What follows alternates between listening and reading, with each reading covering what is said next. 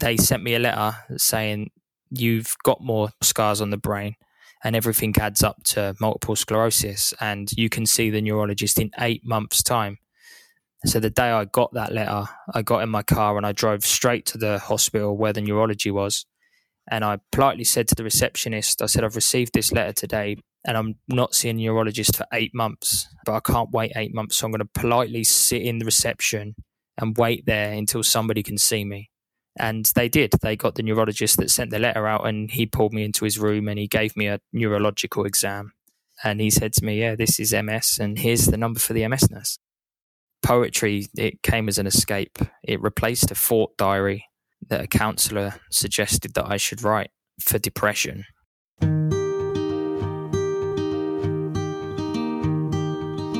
Everyone has a story to tell, and we invite you to join us for the Multiple Sclerosis Diagnosis Journey podcast and listen to these unique stories.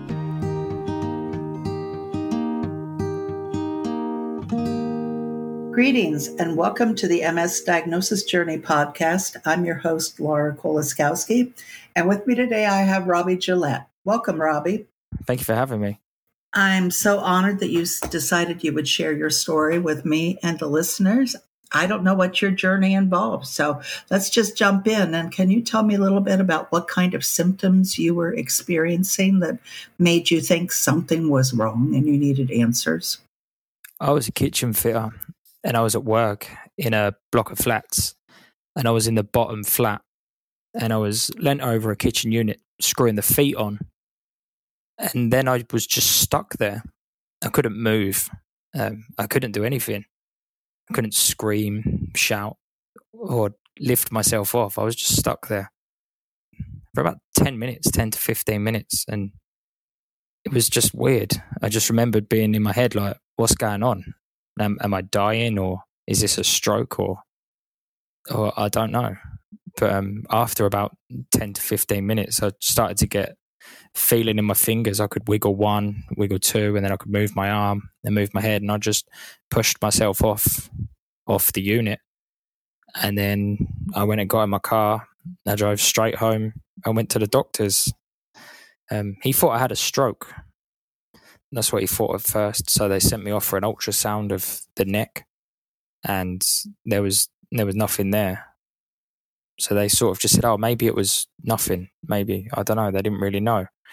But then they sent me for an MRI scan, and there was a slight lesion in the brain.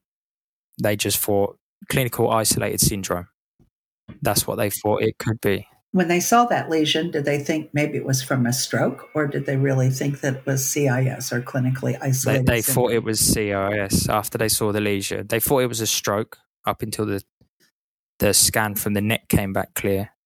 And everything else came back clear. But then the scan showed one and they thought it was CIS. And then over time, my hands, like the following days and weeks to come, my hands were starting to curl shut. And so I knew that this wasn't right. And then they sent me back for another MRI scan. And then it had more lesions on it, a few more.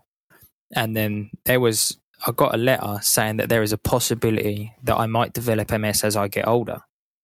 And this is nothing to be too concerned about right now. But obviously I was really concerned because I was just getting worse. But what age were you at when this started happening?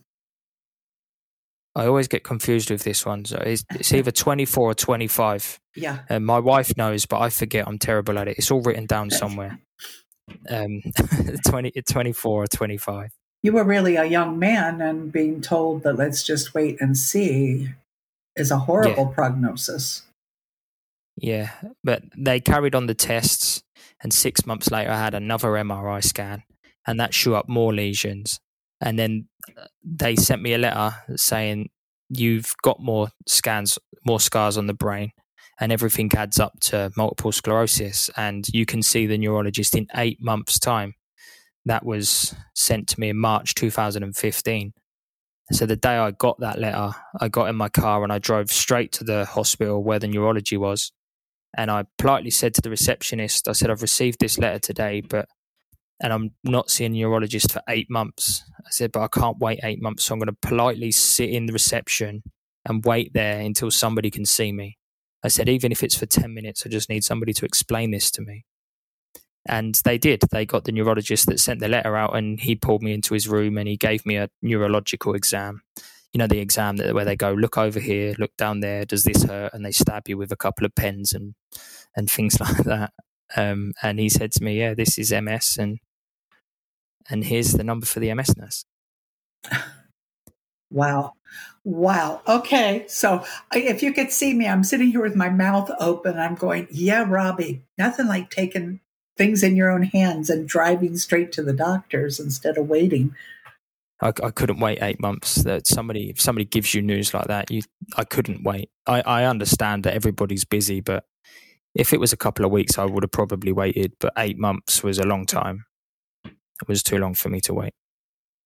Yeah. So it sounds like your diagnosis then really didn't come fast, but it wasn't extremely protracted either. Because some people I've talked to have been like 5, 10, 20 years to get to this point. It was March to March.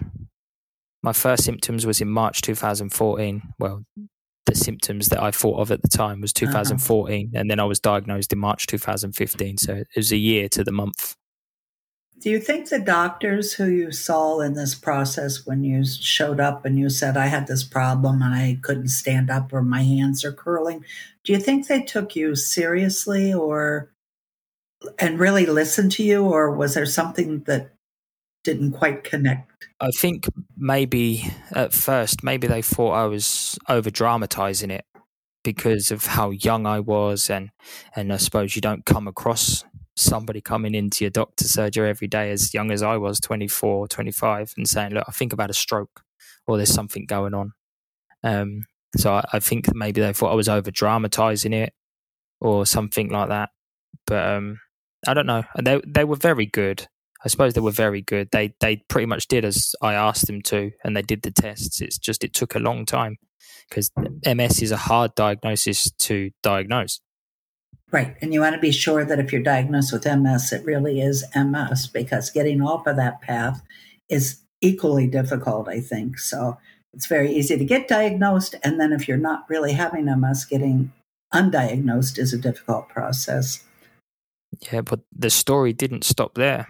That was in the March. In the August, I moved across country so I could live somewhere nicer. That's what I said to the wife, can we move here? Because if I'm going to get ill, I'd like to live somewhere a bit better. And my mum's down there, so we can be closer to family in case we needed support. And then the neurology team here said, we're going to take all that away and retest you for the whole lot in case it's not that, in case it's something like vasculitis or something different.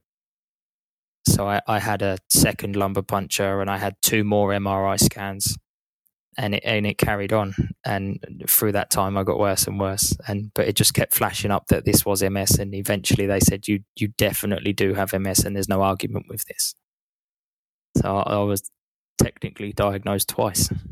Yeah. So okay, so you're a case of being undiagnosed and then diagnosed again. Yeah. So it sounds like your diagnosis had a lot of drama involved with it, and I know that you are very active in the literary community as a poet and sharing your experiences with MS.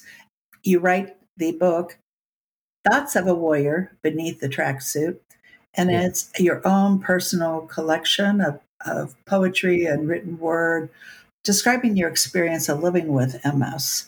And I know that book is available through Amazon or other places where you can find books online. You can search for that. But would you have a piece from your book that you maybe would like to share with us today? If you like, I'll read you the first poem I ever wrote regarding my MS. Oh, that would be great. It's called This Time. There was no accident. Not this time. Friends and family say you're going to be fine. But how do they know? They're not me. Is it just in my head, or is this insanity?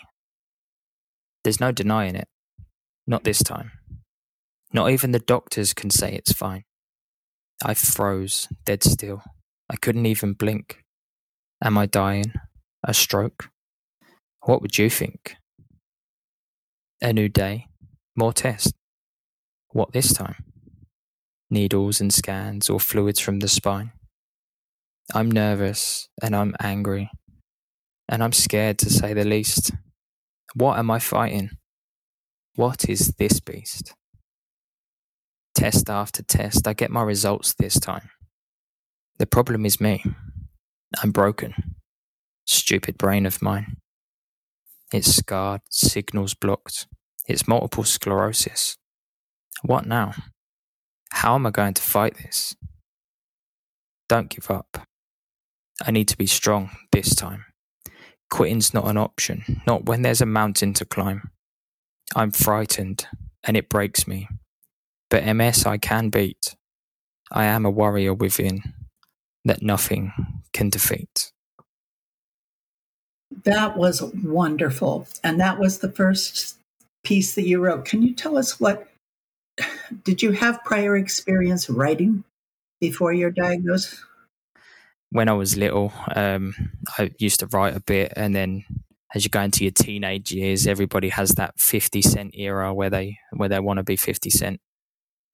But short of that, no, not really. Poetry, it came as an escape. It replaced a thought diary that a counsellor suggested that I should write for depression. But I wasn't very good at that. I didn't really like it very much. So instead I turned it into verses and then poems, and then this time that was the first poem I ever wrote.